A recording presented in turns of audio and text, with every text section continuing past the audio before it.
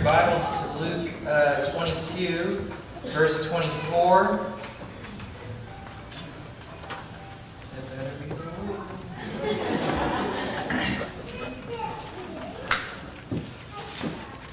Luke 22, 24. Man, I hope this is a good sermon, because I obviously did not work on it this morning.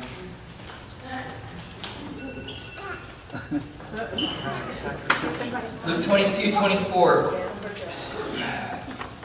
A dispute arose among the disciples as to which of them was to be regarded as the greatest, and he said to them, "The kings of the Gentiles exercise lordship over them, and those in authority over them are called benefactors, but not so with you. Rather, let the greatest among you become as the youngest, and the leader as the one who serves.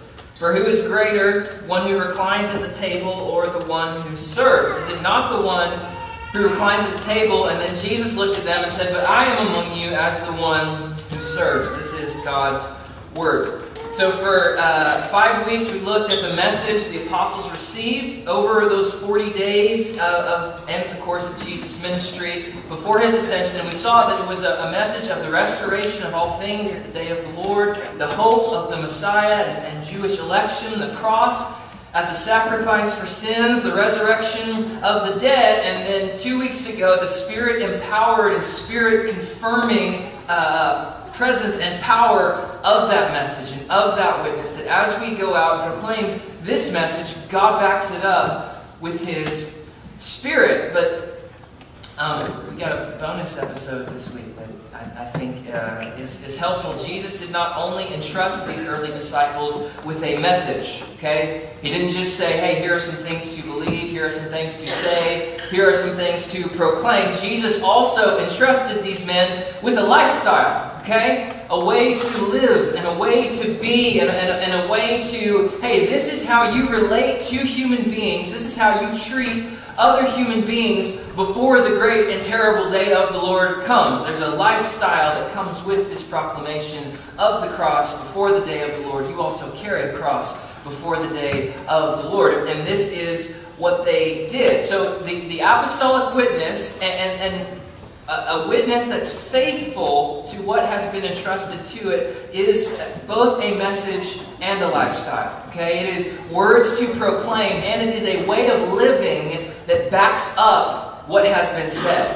Does that make sense? They go out and they proclaim the gospel, and then they live a certain way in light of it that causes people to believe the gospel.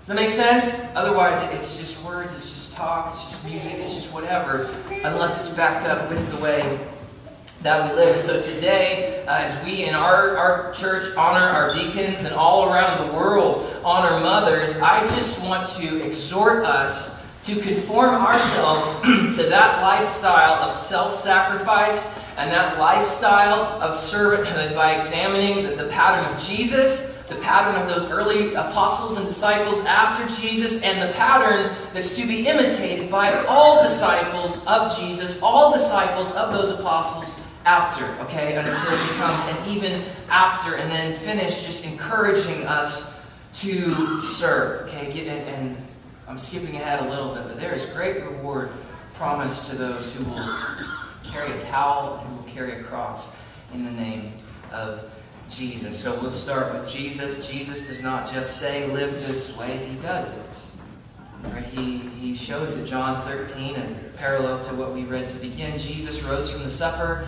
and He laid aside His outer garments, and taking a towel, tied it around His waist. And then He poured water into a basin, and He began to wash the disciples' feet and to wipe them with the towel that was wrapped around Him. Okay? Keep in mind who this is.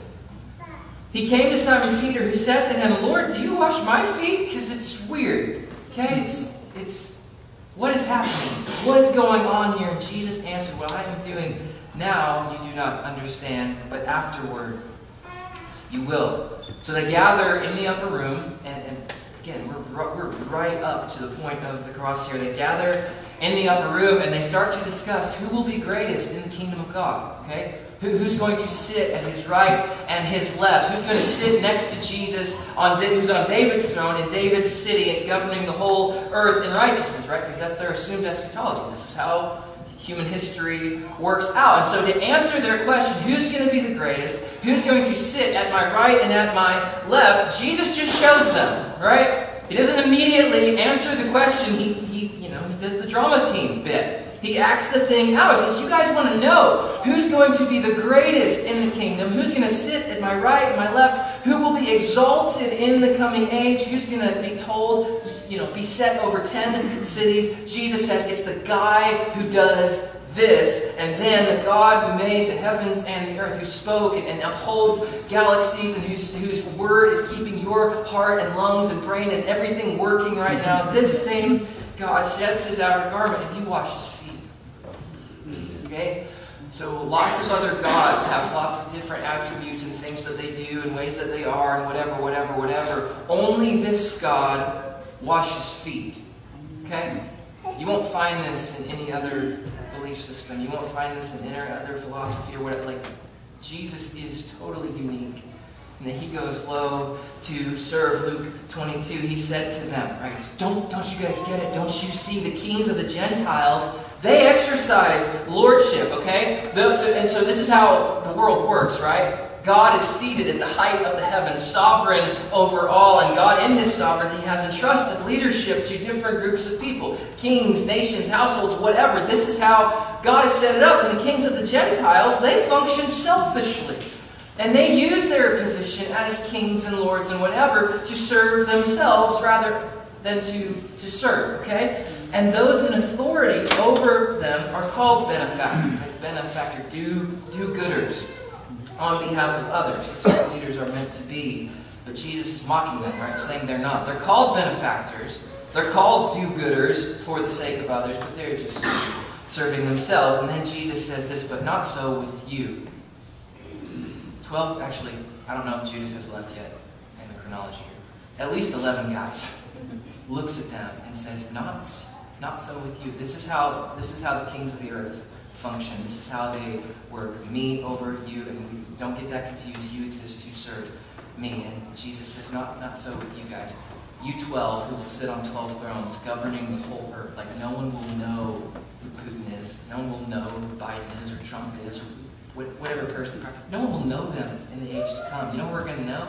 These guys. Right? Redemption has a zip code. We're going to go see these guys ruling the earth. And again, we pointed out a couple weeks ago, many of them at this point are teenagers. And Jesus is saying, if you will go low, you will carry a towel, you will carry a cross in the age to come, you will be exalted.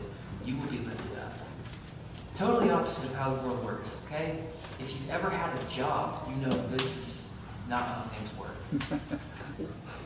Not so with you. These 12 men who he's called to himself will sit on 12 thrones, ruling with him in the age to come. And he says, rather, let the greatest among you, let the one who wants to sit at my right and my left in the kingdom then, let the greatest among you become as the youngest now. And the leader then is the one who serves now. For who is greater? One who reclines at the table or the one who serves? Okay? Well, in this age, who's greater?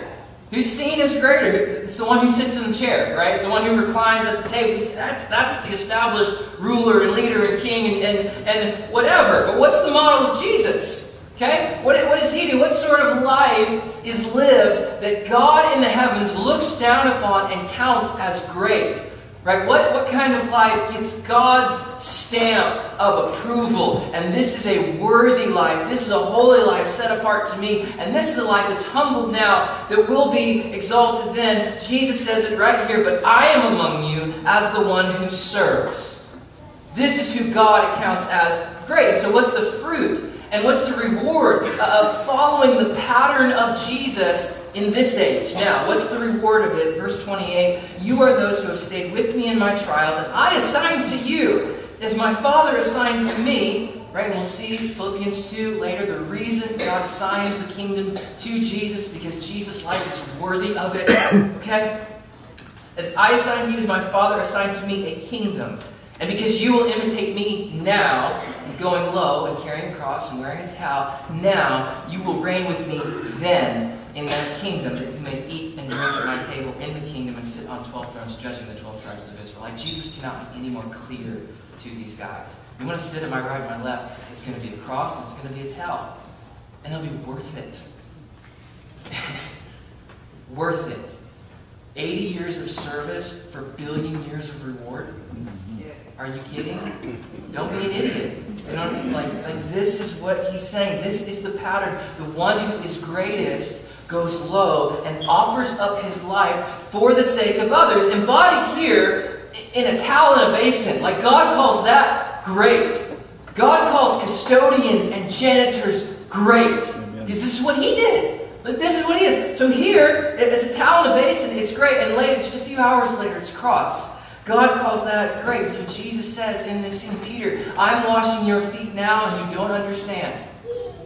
But give it a few hours. Give it about 3 days.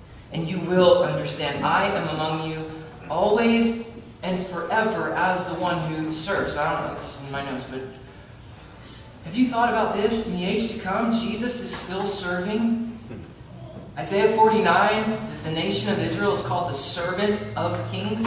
So the other nations in the earth, Israel's serving them. In the age to come, like Israel is still washing feet. Still going low to serve and exalt and lift people up. Like the character of Jesus does not change, right? Yesterday, today, same forever. Like this is who... You go home and sit with that for a little bit, okay? Go home and sit with that for a little bit. John 10:11, we have a towel, then we have a cross. I'm the good shepherd who lays down his life for the sheep. I go low for them. And so this is what God calls great. This is what God highly exalts. It's self-sacrifice and it's service for the sake of other people. For other human beings. This is how we relate. So Paul, apostle after Jesus, writes, do nothing from selfish ambition or conceit, but in humility, regard others as better than yourselves. All right? Shorthand, wash feet. Carry a cross. Let each of you look not only to his own interest, but also to the interest of others. Okay? Wash feet. Carry a cross. This is what your Lord did. This is how you are to live. Verse 5, let the same mind be in you. Be in you. Now, you, collective, y'all here. He's writing to the church of Philippi. Let the same mind be in y'all. Okay? Christian Life Church, Tonkawa, and visitors today, I'm going to throw you in with us. All right? Let the same mind be in y'all. That was in Christ Jesus, who, though he was in the form of God, did not regard equality with God. Okay? Equality with God meaning his governmental status as the ruler of all things. He didn't regard that as something to be exploited. Okay? He doesn't use who he was to gain from others or to exploit others, because he totally could have, right? Like if there's anyone who can walk into a room and flex and bend the will of the room to serve himself and whatever, it's Jesus, right? Amen. Answer's yes. Okay. he totally could have exploited what he's doing here. And wicked governments do this, wicked bosses do this, wicked household leaders, whatever. They all have the ability to exploit, okay? That's why they're not good leaders, because only God has perfect ability and perfect goodness to work all these things out. They have the ability to exploit. They have the ability to make, whatever kingdom they're over function to serve them. They can do that, and they do. Like, this is human history, right? Paul says Jesus' pattern of service and cross-bearing didn't do that. Didn't use his status as sovereign ruler over the heavens and the earth to exploit, but rather, verse 7, he emptied himself. Okay, now just empty here doesn't mean of his godness. Okay, that's a heresy called kenosis. You don't care, but it's still God here. He emptied himself, taking the form of a slave. Why? For the well-being of everyone else. Do you understand that? If Jesus doesn't come as a servant, if Jesus doesn't come as a slave, if Jesus doesn't come and go low and lay down his life for the sheep and be among us as the one who serves the well-being of everyone, there is no well-being. This is who Jesus is. This is what he is doing. In verse 7, being found in human form, he humbled himself and became obedient to the point of death, even death on the cross. So you've got the life of Jesus as a servant culminating in a cross for the sake of others people. And so what is God's response? God in the heavens sends his Son to wash dirty feet and to become obedient to the point of death on a cross. How does God look at that? How does God view this kind of life? Verse 9, therefore, because of this towel, feet washing, and because of this humble obedience on the cross. Therefore, God also highly exalted him, lifted him up, gave him the name that's above every name, so that at the name of Jesus, every knee should bow in heaven and on earth. My Bible group, this is in Isaiah today, all right? Every knee should bow in heaven and on earth and under the earth, and every tongue confess that Jesus is Lord, to the glory of God the Father. Therefore, right? Obedient to the point of death on a cross, therefore, boom, lifted up, exalted, high above, and because of his perfect, worthy, self-sacrificial servant life, everyone who thinks they're high, everyone who thinks they're lifted up, everyone who thinks that the world exists to serve them, on that day will be humbled and brought low and serve him. Like the day of the Lord is just a reversal of all the stuff. Okay? The sort of life Jesus lives, a life of service and a life of cross-bearing for the sake of others, is the sort of life God approves of. Okay? It's the sort of life, it's the pattern of life that leads to resurrection and exaltation in the age to come. And Jesus is the only one who's ever embodied this perfectly. That's why God raised him up. You know what I mean? Like, take the best deacons in Christian Life Church history, okay? Some of which are sitting here today. God doesn't raise them from the dead immediately. Wonderful as they are, godly as they are, self-sacrificial as they are, Jesus was raised immediately. As the first fruit of what's to come, as the pattern and image. We will be raised from the dead, but at this point, God has only counted one life that's worthy to attain the resurrection of the dead. So the apostolic witness is not only the message of Jesus, right? We're not just proclaiming Jesus. The apostolic witness is also to the lifestyle of Jesus, okay? To the service of Jesus for others in a towel and in a cross. And we've seen Jesus. Now let's look at how the apostles walk this out. John 13, Jesus says, "A new commandment I give to you, that you love one another even as I have loved you." How is Jesus loved? With the towel and with the cross. That you also love one another. By this, okay, so by what? By love expressed in a towel, and love expressed in a cross, love expressed not just in word, but also in deed, cross-bearing and foot-washing. By this, all men will know that you are my disciples if you have love for one another. So this is what they pick up. This is the teaching of Jesus, and this is what they pick up right after Jesus ascends. Acts 1. Peter stands up among the brothers and says, Judas was numbered among us, and he was allotted to share in this ministry. Okay, it's Greek word diakonia, service. Judas was appointed to share with us in this service of foot washing, in this service of cross-bearing. And so one of these men must become with us a witness, a martyr to his resurrection. Okay? So Judas didn't work out, right? If you read the story. And because God has ordained that 12 men sit on 12 thrones for the 12 tribes of Israel, Peter said, all right, we've got to fill this seat with another witness before the day of the Lord. Because it's 12. So they have to get another one. And they prayed and said, Lord, you who know the hearts of all. Right? They're trying to find their 12th here. Lord, you who know the hearts of all, and what kind of heart is necessary and needed to be a witness to the resurrection and the day of the Lord. It's a heart of service, a heart of foot washing, a heart of cross-bearing, a heart like Jesus. Lord, you know the hearts of all, so show us which of these two you have chosen to take place in this ministry, to take place in this service, to take place in this proclamation, and take place in this lifestyle, okay? That's how they choose. Then after these guys, Paul is also given this ministry of service and apostleship. So listen to how Paul describes his ministry, okay? Because you won't find this on, fill-in-the-blank leader's website, I promise. Listen to how Paul describes his ministry. I do all of this, proclaiming, serving, cross-bearing, for the sake of the gospel, right? For the sake of that fivefold message, the day of the Lord, the resurrection of the dead, blah, blah, blah, blah. I do all this for the sake of the gospel, that I may share in its blessings, that I may share in being exalted in the age to come. Do you not know that all runners in the race run, but only one gets a prize? So running away as to get the prize, we do it to get a crown that will last forever. Okay? You want to be exalted in the age to come, you go low and you serve now. You run in such a way to obtain the prize. 2 Corinthians, when I was with you, I certainly gave you proof that I am an apostle, for I patiently did many signs and wonders and miracles among you. Okay, so just quickly, 2 Corinthians, that area, that church there, they have lots of false apostles. Okay, and some of them are false, not because of their message. They're preaching the right message, if you can believe it. And it's not because of their power. They're performing miracles and signs and wonders. They're preaching the right gospel, and they're backing it up with legitimate works and power and signs and wonders of the Holy Spirit. What makes them false and what makes Paul true is Paul's heart in the equation. Okay? Paul is there to serve them.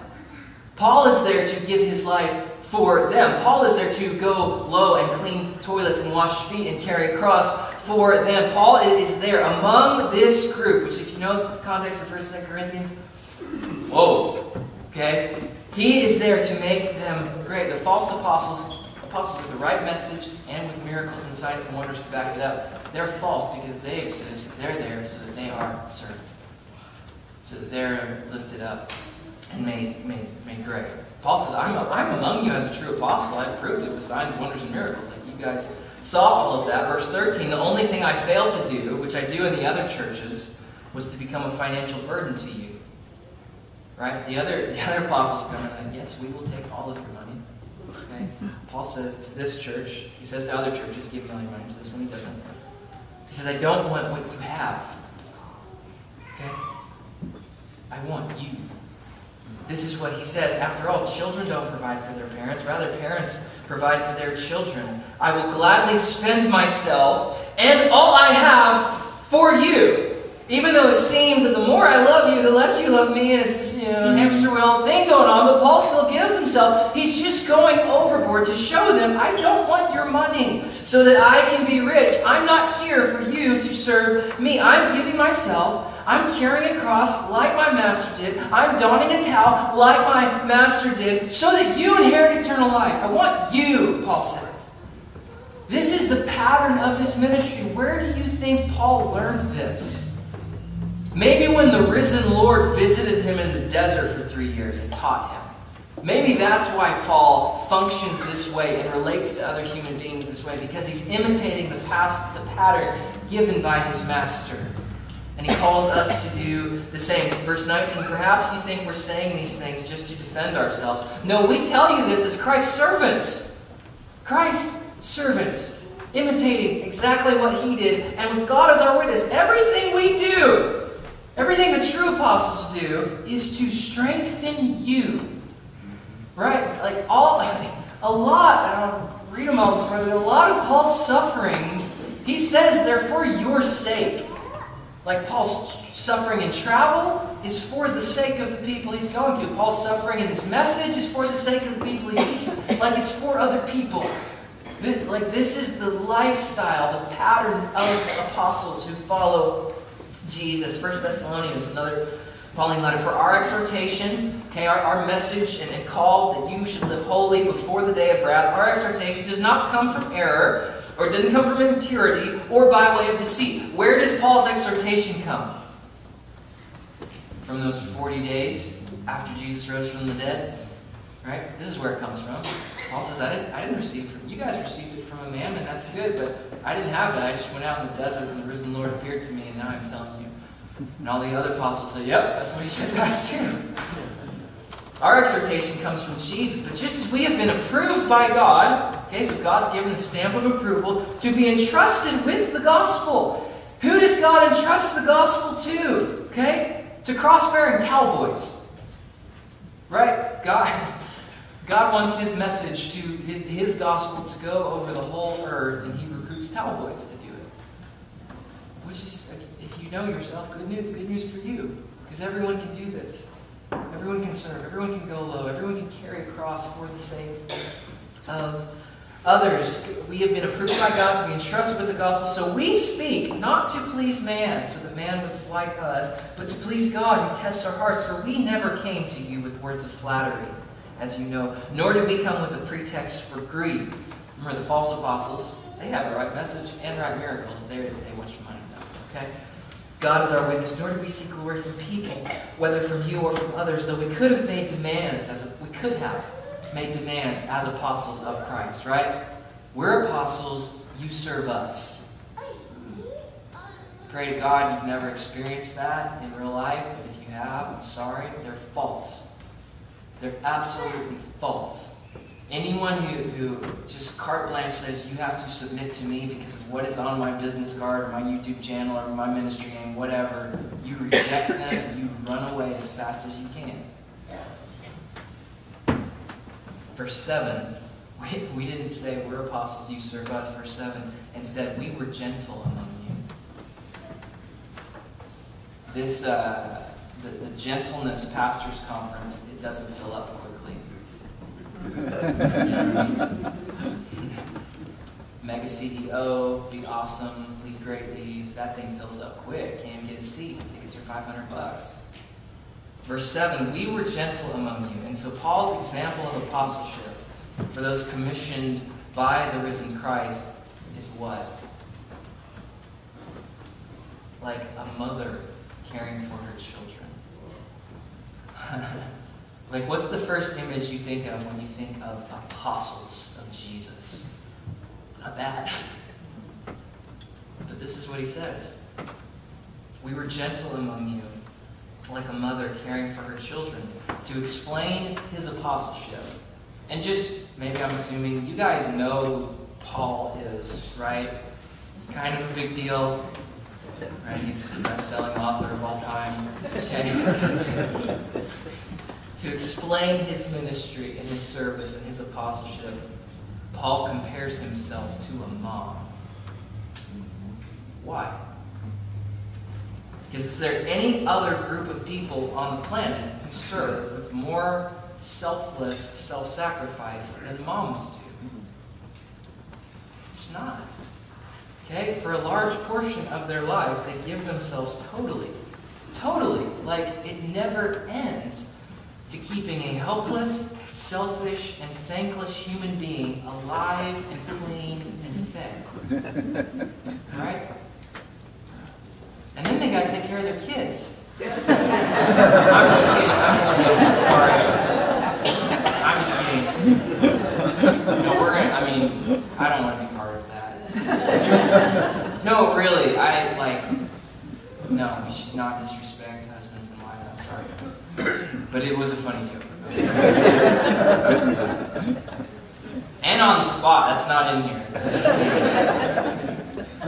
For a large portion of their life, like this is what they do. And if you've been around moms, so our house group is just a bunch of moms, a bunch of babies, and a bunch of poop, and a bunch of snot. And the way they do it is just like it's never a big deal. Like it's sorry, I don't want to give specific examples. And they just do it. They just happily wipe, happily do this. Like they just serve and serve and serve and serve and serve. And Paul's like, yeah, that's what it means to be an apostle. Is to serve like a nursing mother. This is the image of apostleship, self-sacrifice and service. It's a towel. It's humbled now and exalted them. Guys, there are women in this church who will be so close to the throne of God in the age to come, I won't be able to see them. Yeah. They'll be just right way up and like, oh, there she is. Yeah, she's... I think, so I walk, sorry, on a morning where everything has gone wrong, I forgot to start my timer, so I have no idea where I'm at. Sorry. I walk out to Nadine Mills' house a couple days a week, and her dogs attack me, and she calls them off. It's the stance. And so Nadine's in her 90s. Is Nadine in her 90s? Yeah. 90s. I mean, she's up there. She's survived 3 or 4 husbands and most of her children and all this stuff. And so the vision that we see of Nadine, that you see of Nadine, is this frail, old lady. I mean, just like not impressive thing. Guys, in the age to come when Nadine's resurrected, like, we're going to see her as she is. Or some of you guys maybe knew. I just know Lady Nadine used to dance at like, she's going to be exalted because she went low. Now, like, this is the pattern, and so it keeps going. Surely you remember, brothers, our toil and our hardship. We work night and day. Why? So that we wouldn't be a burden to anyone while we preach the gospel of God to you. You are witnesses, and so is God, of how holy and righteous and blameless. Blameless here meaning, man, those, that Paul and his band of apostles leave, and the churches of God that they have started and planted, those churches, after they leave, can say, they never did take advantage of us. They really went out of their way, day in and day out, not to be served, but to serve. You know how blameless we were among you who believe, for you know that we dealt with each of you, this time not as mothers, okay? We dealt with each of you as a father deals with his own children. So again, how do fathers serve? What is the service of fathers to their children? Encouraging, comforting, and urging you to live lives worthy of God who calls you into his kingdom and into his glory. Okay? The image of apostleship. Apostleship, it's moms and dads. Serving, taking care of, picking up poop and snot and all the bits. So, this is the pattern of life that's modeled by the Messiah, then imitated by these apostles, and then handed off to all disciples after. Okay? So if you're a disciple of Jesus, this is how you live. This is how you should think about your personal life. This is how you should think about our corporate life. You exist to serve the other people in this room. You exist to serve the people around your dinner table. You exist to serve the world. Ephesians 5, 1 and 2. Oh, I didn't put it in here. I know my Bible. Ephesians, the chapter marker is not there in real life. Okay, so start in 4 and read into 5. It says, verse 5. Therefore, be imitators of God. What? Like, do you imitate God? Like, if you read that seriously, okay, imitate God. You just, what do you say to that? Okay. What does that mean? Imitate God. It means you do John 13, and you do Matthew 16, and you do Philippians 2, and you count others higher than yourself, and you go low to serve in love and humility. That's what it means to imitate God. Verse 2, walk in love as Christ loved us and gave himself up for us, a fragrant offering and sacrifice to God. Ephesians 5. Husbands, love your wives. How? Just as Christ loved the church, gave himself for her, washed feet, carried a cross. 1 Corinthians 11:1, Paul says, follow my example as I follow what? The example of Christ. And so what's the example of Christ? Hopefully by now two things. A towel and a cross.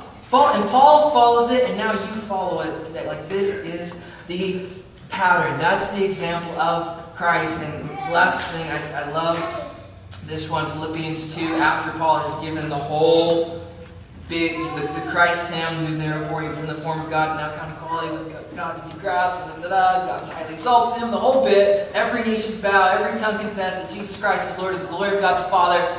Then Paul just finishes chapter 2 here, after this song, hymn to Jesus. Paul says, now that I'm thinking about Christ's example in service and love, I hope to send Timothy to you.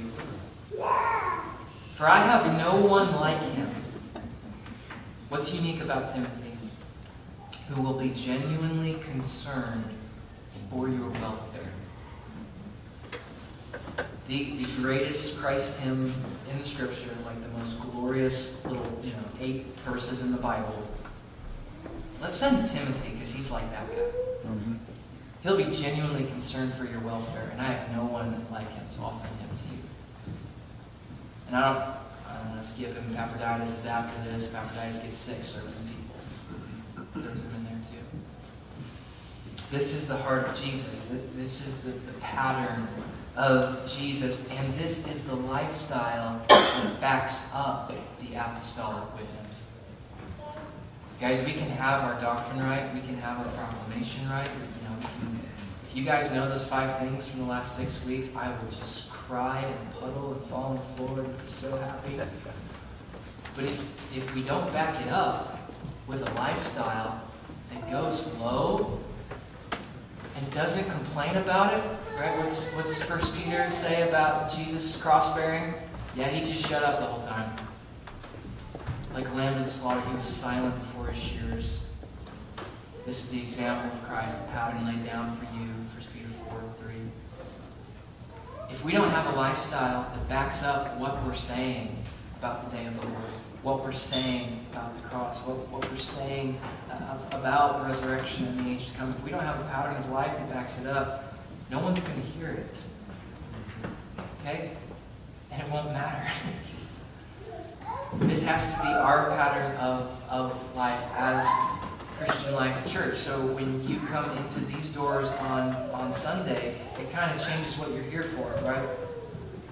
How can I love and serve and be an example to the people sitting here? And then we go out into the rest of the week, and how can I love and serve and be an example? How can I wash dirty feet this week in the name of Jesus? How can I carry a cross this week in the name of Jesus so that they will actually hear my message when I tell them that the day of the Lord is coming, and in love God has provided a sacrifice for sin before that day.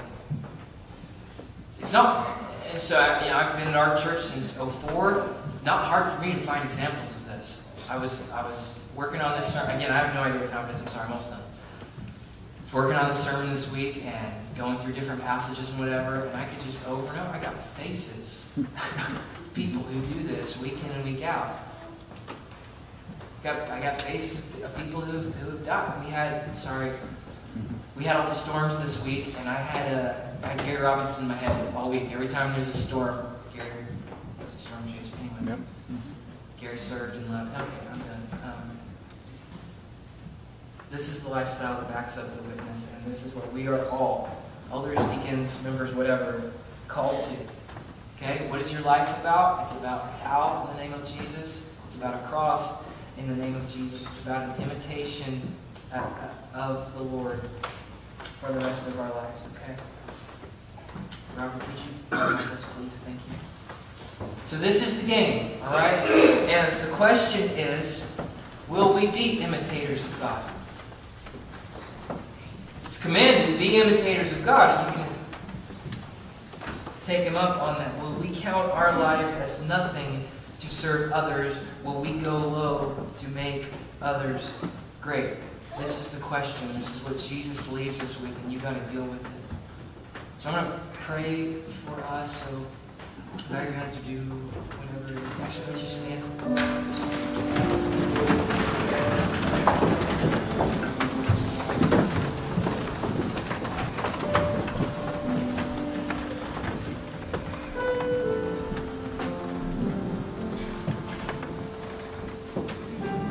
So Father, we come. We're able to come because Jesus has served us. So first, God, we ask God that you would grant us repentance for a lack of serving. God, for any part of our life that is above service, any part of our life that says, I cannot go low, that is not my thing, whatever. Any part of that, God, I ask that you would cast it out. God, you would burn it out with fire.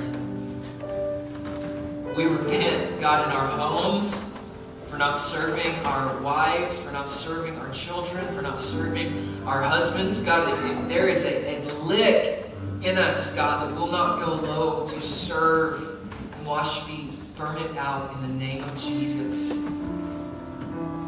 We ask, God, that would have no place in our home, and that would have no place in our church. So we repent. We turn from wickedness. Second, God, I ask for 1 Thessalonians, God, so that you are to honor those who are among you who serve. I ask that it would just be regular and normal and part of our culture, God, that we honor those who serve, those who go low and give themselves up.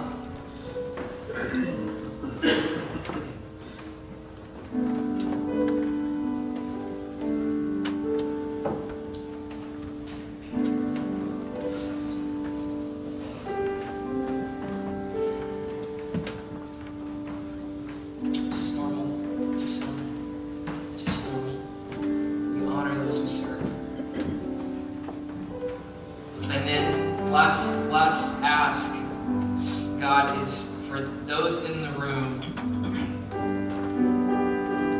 who have not let Jesus wash their feet.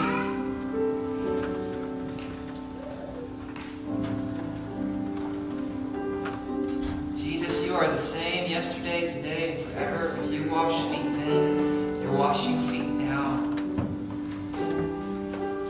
So God, I just ask that if there's hard-heartedness and closed-offness in our heart that keep you from loving us, serving us, washing us, ministering to us by your Spirit, I ask that by the Spirit you would blow those gates off. We would see Jesus as a servant of all.